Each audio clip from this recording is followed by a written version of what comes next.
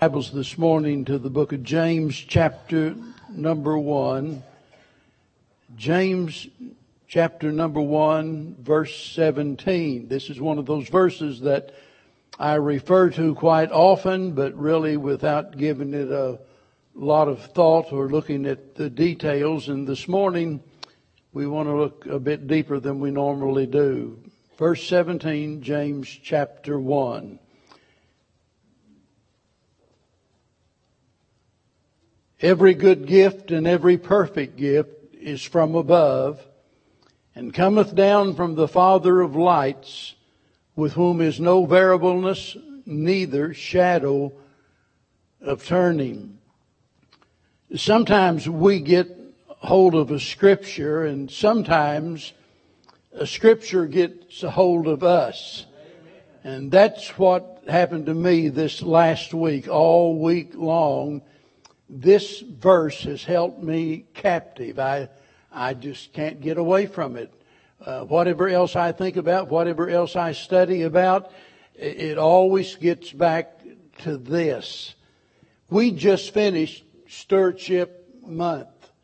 And as you know, that has to do with us understanding the importance of giving. Not just the giving of our tithe, but the giving of our time, our talent, the giving of our very selves to the purpose of God for our life. Well, today I'm going to speak about just the opposite of that. I'm going to speak about receiving. And hopefully it'll be in such a way that it'll encourage you to become a great receiver. And that is as close to football as I'm going to get, because you wouldn't want to hear anything I've got to say about the NFL. So we're through with that.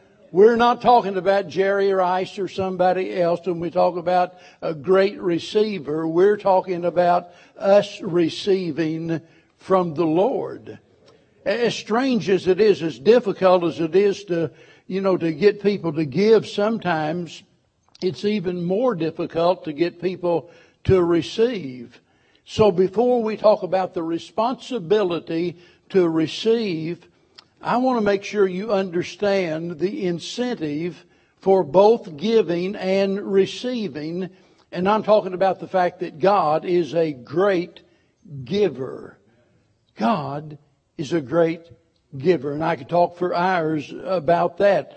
Talk about the things that God has given us. Without ever leaving this chapter, we see repeatedly here the things God has given us. He's given us His Son. He's given us the Scripture. He's given us our supplies, salvation, satisfaction. And then you look beyond this chapter and beyond this book, and there are numerous things throughout the Bible that describe what God has given. One of my favorite is found in Romans 8:32. How many of you read the morning manna this morning? I started to say, why am I writing that? I didn't actually write that, Spurgeon did. But it was better than what I could write, so I copied it. And sometimes I wonder, why do I do that? Spend the time doing that. And then I get a message from a preacher and his wife saying that we lay in bed every morning drinking coffee and waiting for the morning manna to pop up before we get our day started, because we like to start our day with thinking about God's Word. And if it just helps one, that's enough for me. But the point is, morning manna was based on this verse here. And I want you to notice Romans 8:32. He that spared not his own Son, amen, but delivered him up for us all. I'm glad that's in there. How shall He not with Him also freely give us all things? I don't know about you. That takes my breath away when I read that. That gives me blessed assurance. It gives me perfect peace and a reason to rejoice, to realize that God not only saves me, but God has also promised me that He'll provide whatever need there might be in my life. And it's all freely given. That's why I often say none of us are earning our way with God. So many times we think, well, if I'll do this and I'll do that, if I'll be good, if I'll keep the rules and so forth, well, then I will in some way earn the blessings of God. No, you won't. That all comes as a result of God's grace. You see, God loves to give. And He loves to give. Why? Because He's love. And that's what the Bible tells us. God is love, and His nature never changes. He is what He was, and He will be as He's always been. You see, God will never change. He's the God of all grace. He's the giver of all gifts, James says. He's the source of all supply. And the sad thing is, too many people think God is only a taker. You mention God, and the first thing they think of is, well, yeah, He's a big bully sitting on the throne, a killjoy trying to make life miserable for us. He expects us to give up this and to give up that. And, if I do what He wants me to do, I can't really have any fun. I can't enjoy life. And all they think about is what God takes, what God requires. But the fact of the matter is, God wants to do more for you and for me than what we normally allow Him to do. And we're like Israel of old when it says that they limited the Holy One of Israel. And we limit God whenever we refuse Him. The question is, why in the world would we do that? God is a great giver. God loves to give. God wants to give and to provide what we need even more than what we desire to receive it. But why would we refuse what is freely given by the grace of God? Well, there could be several reasons why people do that. And I think maybe number one is some misconceptions. People that have been misinformed. Let me just throw in an example of what I'm talking about in Mark chapter number 7. And here is the Lord and the disciples were going about, and of course the Pharisees and the Jews were constantly finding fault. And it says they came together unto Him, the Pharisees, and certain of the scribes which came from Jerusalem. And when they saw some of His disciples eat bread with defiled, that is to say, with unwashed hands, they found fault. Boy, they'd had a heart attack. They'd seen how I was raised. We didn't really worry about washing our hands, as people, not like we do today. And I've eaten sometimes more mud than than anything. I mean, the hygiene wasn't there like probably should have been. But these fellows had taken it to another level. For the Pharisees and all of the Jews except, they washed their hands off, eat not, now get this, holding the tradition of the elders. And verse number 4 says, and many other things there be which they have received to hold, as the washing of cups and pots and brazen vessels and tables. I mean, they had a whole list of things, these traditions handed down from generation to generation. And they followed those traditions just like it was the law of God. Verse 7, he says, how be in vain do they worship me, teaching for doctrines the commandments of men. You see, some people have been misinformed.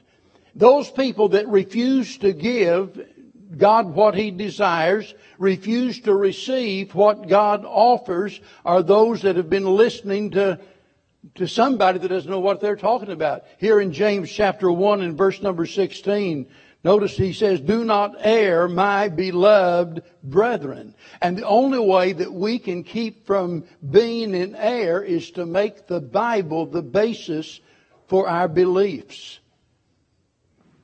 We can't afford to say, well, the Baptists have always done this or the Baptists have always done that. Well, look, we don't get our rule of conduct handed down from the tradition of our Baptist forefathers.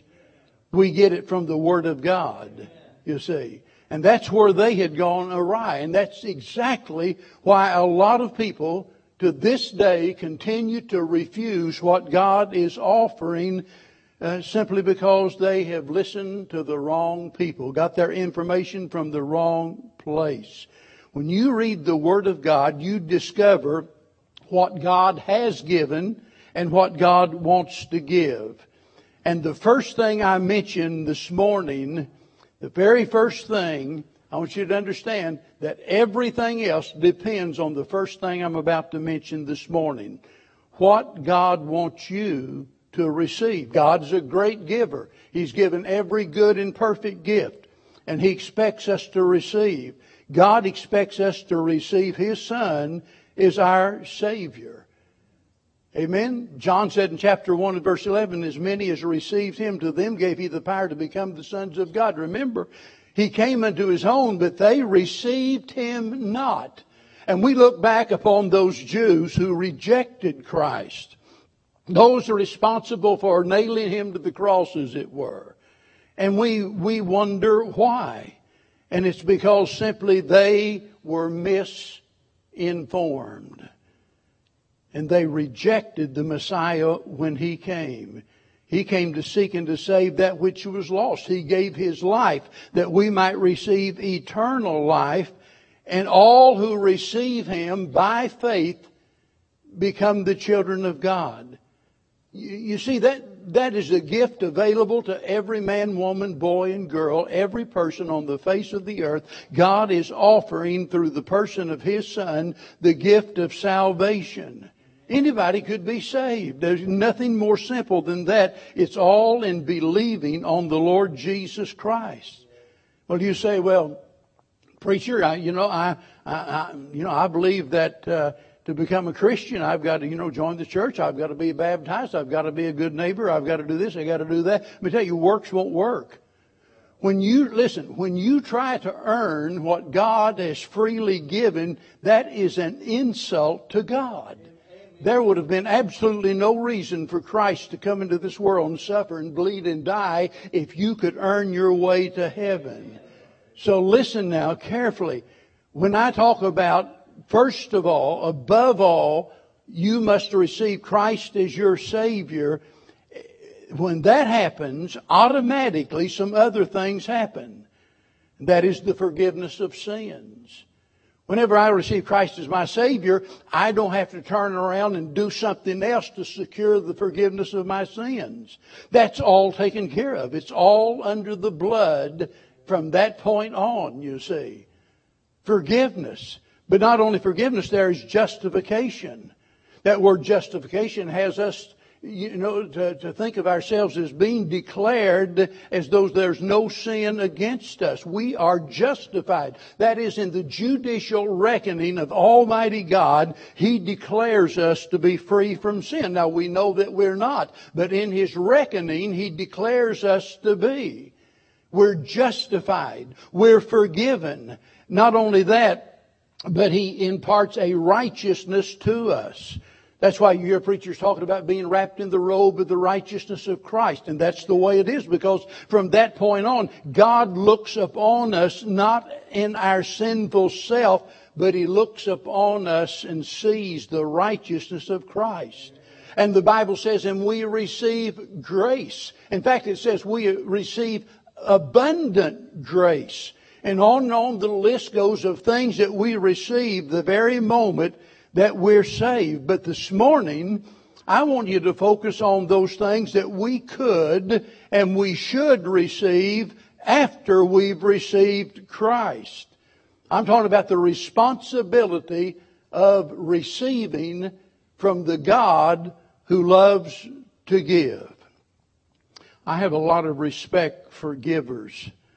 I know there are some people that, if somebody is very generous, there'll always be someone not only try to take advantage of their generosity, but there'll be some people, some super self-righteous people that'll try to find fault with what they do.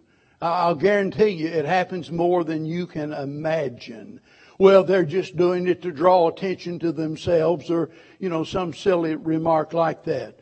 I'll tell you, I've got a great respect for givers.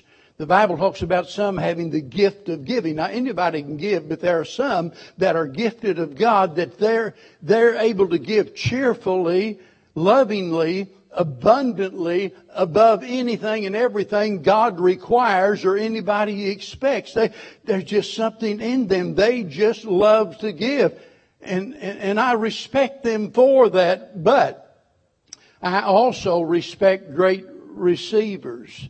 You see, there are some folks that can't give because they haven't received. Until you receive what God offers, you can't do what God requires.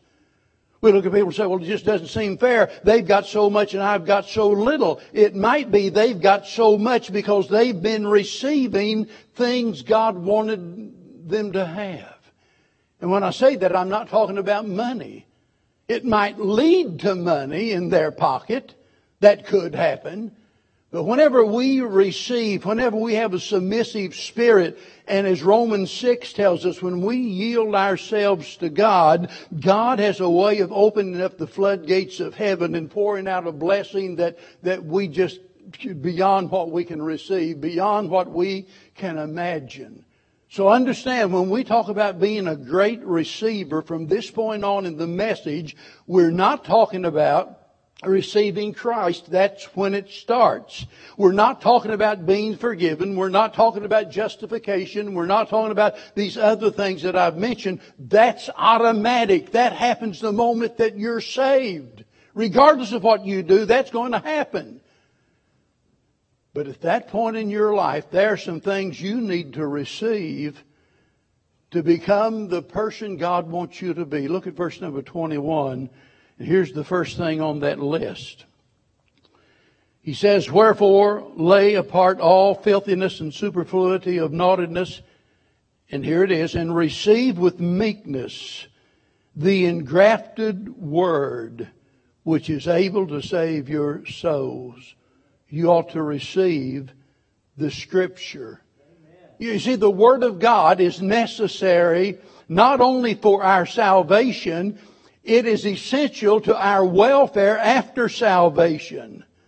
And let me tell you, after salvation, there's absolutely nothing more important than this. It's impossible for any of us to become the person God wants us to be without feeding upon God's Word, a willingness to receive the Word of God. We have to read it. I just wonder, and I'm not asking you to raise your hand or anything, I just wonder how many could honestly say, yeah, I spend at least 10 or 15 minutes every day reading the Word of God. I mean, let me tell you, you can't receive it if you don't read it. You have to read it. You need to study it. You need to hear it. You need to accept it. You need to apply it unto your own life, you see.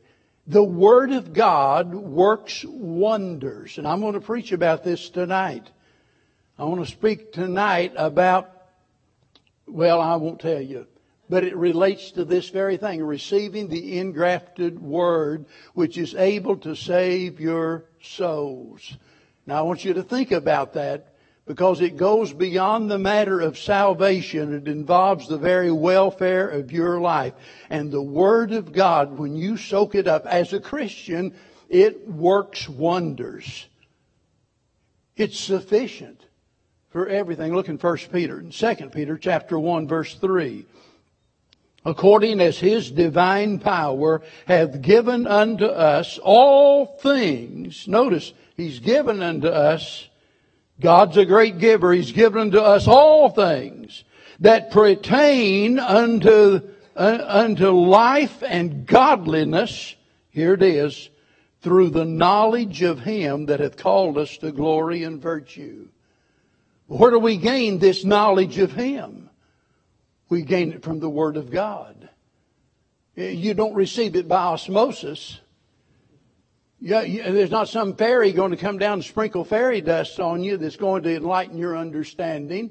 There's not going to be angels descend from heaven and sit on your shoulder and whisper in your ear and give you a greater knowledge of Christ. The only place you get that is in the Scripture, in the Word of God. And we need to receive it. God has given it.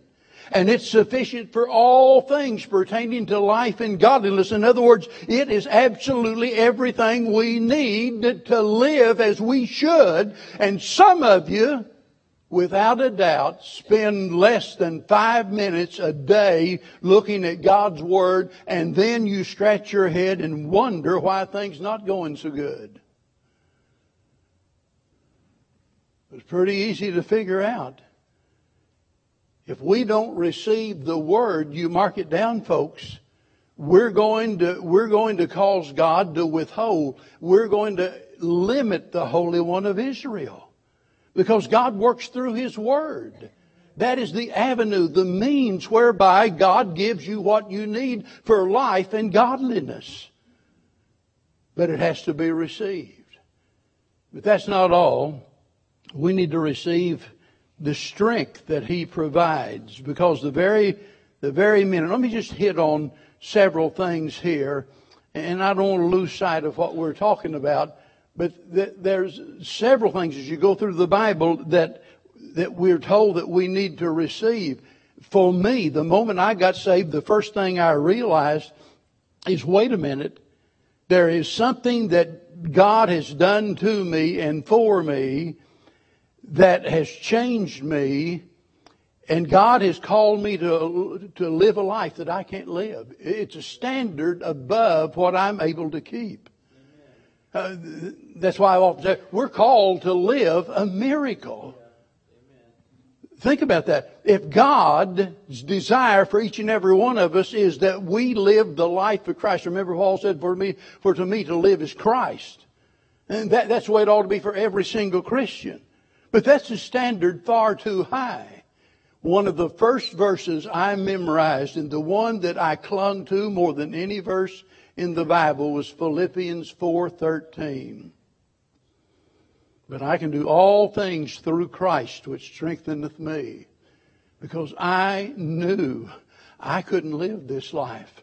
I knew I would never survive. I knew that my mama would have been right whenever she made that curt remark, well, it won't last.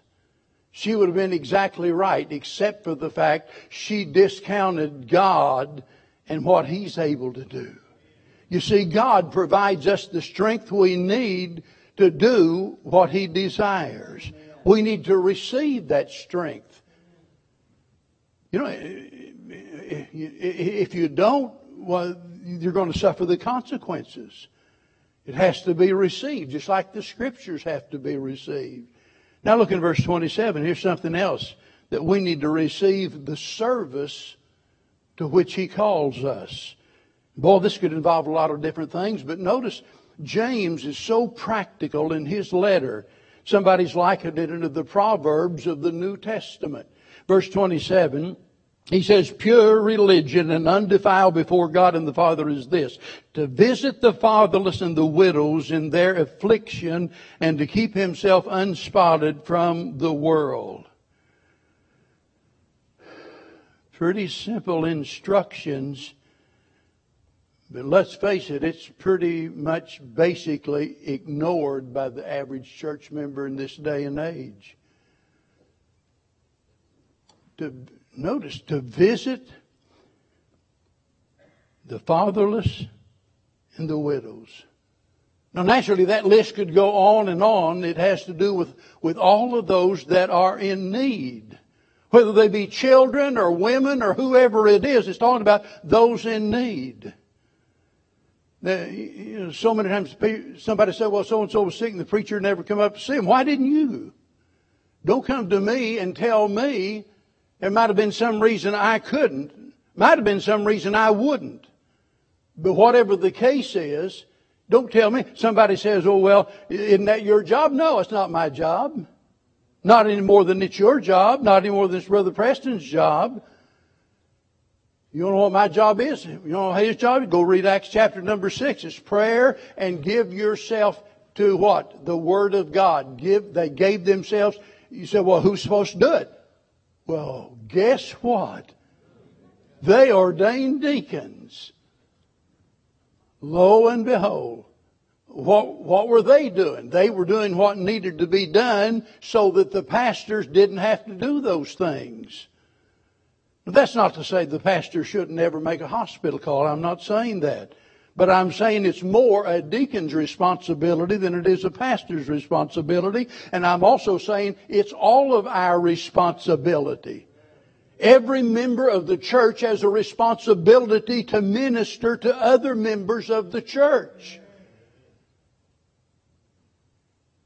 I realize that God hasn't called everybody to preach, but He calls all of us to serve Him in some way. And it doesn't make any difference. However God chooses to use you, you need to consider that a high and a holy calling. Because every Christian has been called into service. Every Christian has been gifted in some way. You need to receive that of the Lord.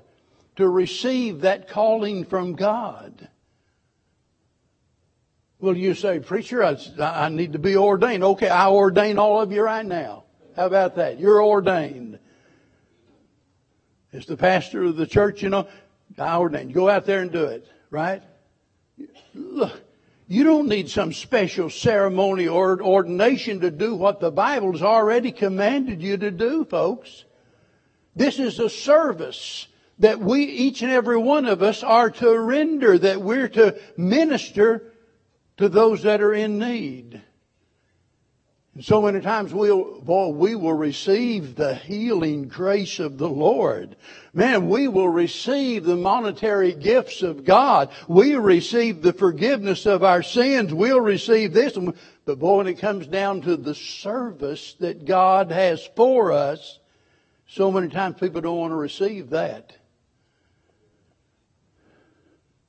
God has given you a ministry and you need to receive it. Along that same line, we need to receive the saints. Look in chapter 2 and verse number 1. My brethren, have not the faith of our Lord Jesus Christ, the Lord of glory, with respect of persons. That's kind of a tricky verse, but it's very simple, really. He's simply saying that a faith in the Lord Jesus Christ, claiming to be a Christian, claiming to be a believer, doesn't go along with having respect of persons. They're contrary to one another. And you read on, in fact, and he gives us a warning about showing more respect, to the man that comes in the rich apparel. They say, you be seated up here in this high place. We'll honor you. And here comes somebody that's poor in and, you sit down here in this low place.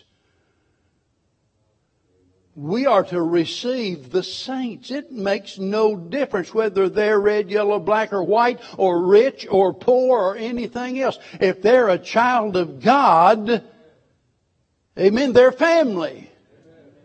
And we ought to love them. We ought to receive them. And I surely don't need to explain whenever I say this, that when you've really received someone, that is to say that you have accepted them and so forth, it's obvious to them. And we all know what it's like to be somewhere where people might tolerate you, but they don't really receive you. I could name some churches within spitting distance, nearly. They'll tolerate you, but they'll never really receive you unless you march to the beat of their drummer. We are to receive the saints of God. And let me tell you, they can be pretty messed up sometimes. And we ought to receive them. We ought to love them. Doesn't mean we approve of what they do, but it means that we love them in spite of their faults and their failures. We love them. Why? Because God loves them. And we ought to receive them. We ought to receive the supplies that God has promised. Look in chapter 4 and verse number 2, and maybe this will just be a hint of what I'm talking about. He says, ye lust and have not, ye kill and desire to have and cannot obtain, ye fight and war, yet ye have not. But notice this phrase he inserts, because ye ask not. there are some things that are simply bestowed upon us. In fact, that's true of even of those that are unsaved. The Bible says God is good to all. He sends the rain and the sunshine on the just and the unjust alike. To those that are thankful and those that are unthankful, God expresses His goodness and sends His gifts upon all manner of people. So there's some things that are bestowed, but there are other things that have to be received.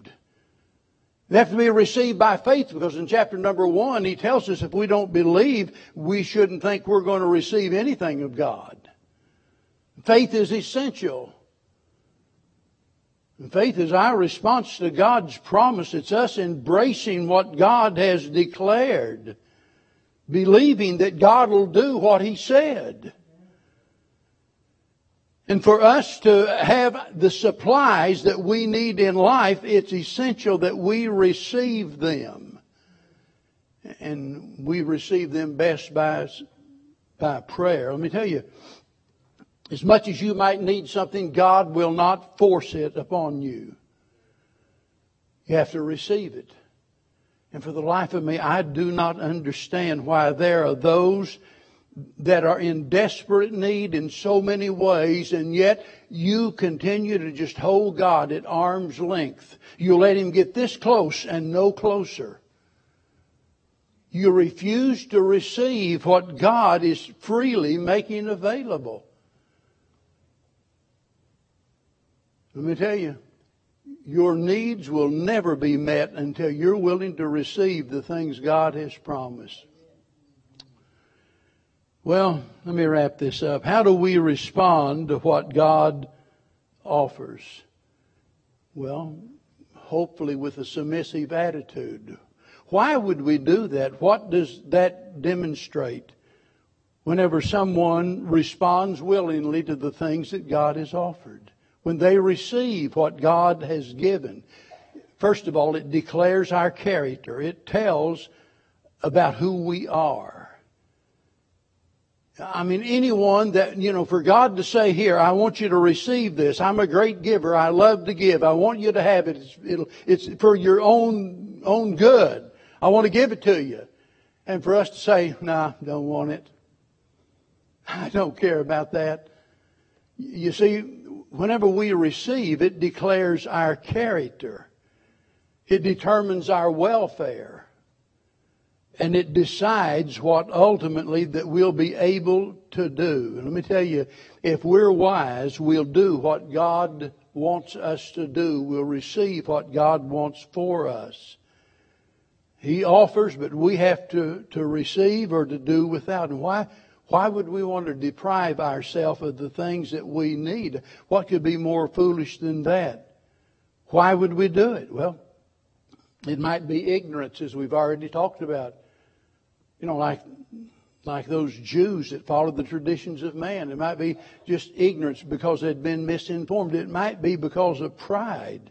It might be because of the love of some sin that you want to hang on to. You know God doesn't want you to continue in that sin, and you're not ready and willing to give it up. It might be ingratitude. And in fact, I think I can honestly say that in some way is always associated with this matter of rejecting what God offers. Go back to Romans chapter number 1, and it tells us clearly there, when they knew not, they glorified Him not as God, neither were thankful. You see, when we understand what a great giver God is, what a good God He is, we cannot but be grateful for what He has done. And ingratitude causes us to reject it. It might be unbelief. It's just one of those things that to our way of thinking sounds too good to be true. Kind of like, somebody said to the preacher one time talking about heaven, said, that just sounds too good to be true. And he said, no. He said, it sounds too good to not be true. But some people in some way or another convince themselves that even though God has said, seek ye first the kingdom of God and His righteousness, and all of these things shall be added to you. That's not a promise I made. That's a promise from God. And there's some people act like that couldn't be true. Oh, I mean, he might have done that for some people, but he wouldn't do that for me. Why? Look, Bev and I have been living on that promise. I mean, for over 50 years now, we've been clinging to that, believing that if we'll just do what God wants us to do, we don't need to worry about, what our needs might be. I believe that's true of every child of God. That's not to say that God's going to give you anything you want, and there's a good reason He doesn't, because you're too dumb to know what you really need. And I am too. Because there's a lot of times God would, if God would have said, well, you want this or would you rather have that? Well, which one costs the most? Which one lasts the longest? Which one will bring me the most pleasure? Well, I'll take that then. I don't always know what's good for me, but God does. And I know when I do the will of God, as a child of God in the will of God, I'll have the supplies of God. And I would be a fool to do otherwise. The only remedy for this problem of being a poor receiver, rejecting what God offers, is repentance. We can sing about it, we can preach about it, we can talk about all of the glorious gifts that God has given us, and that is so exciting and so thrilling. But folks, look, it's not profitable to us unless we receive what God has offered. We sing Amazing Grace, how sweet the sound that saved a wretch like me. Man, people everywhere love that. You can go into the bars and the honky-tonks, they love that song there. Go to Nashville and Hollywood, they love that song there. Everybody loves Amazing Grace. But the grace of God doesn't do you one bit of good. Not one bit. Unless you are willing to receive what God offers, you see. I love what the Lord said in Matthew 7. If you then, being evil, know how to give good gifts unto your children, how much more shall your Father which is in heaven give good things to them that ask Him. You see, Father knows best. And if you really love your children, you want to help them however you can. You want them to experience the very best possible in life. You don't want to see them hurt. You don't want to see them do without. You don't want to see them suffer. Let me tell you, God loves us 1,000,000 times more than we love our children. He knows how to give good things to His children.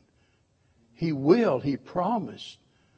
But you have to receive what He offers. And as I said, sometimes it's not a matter of receiving directly what it is that you think that you need. It's a matter of receiving what has to precede that as the Scripture.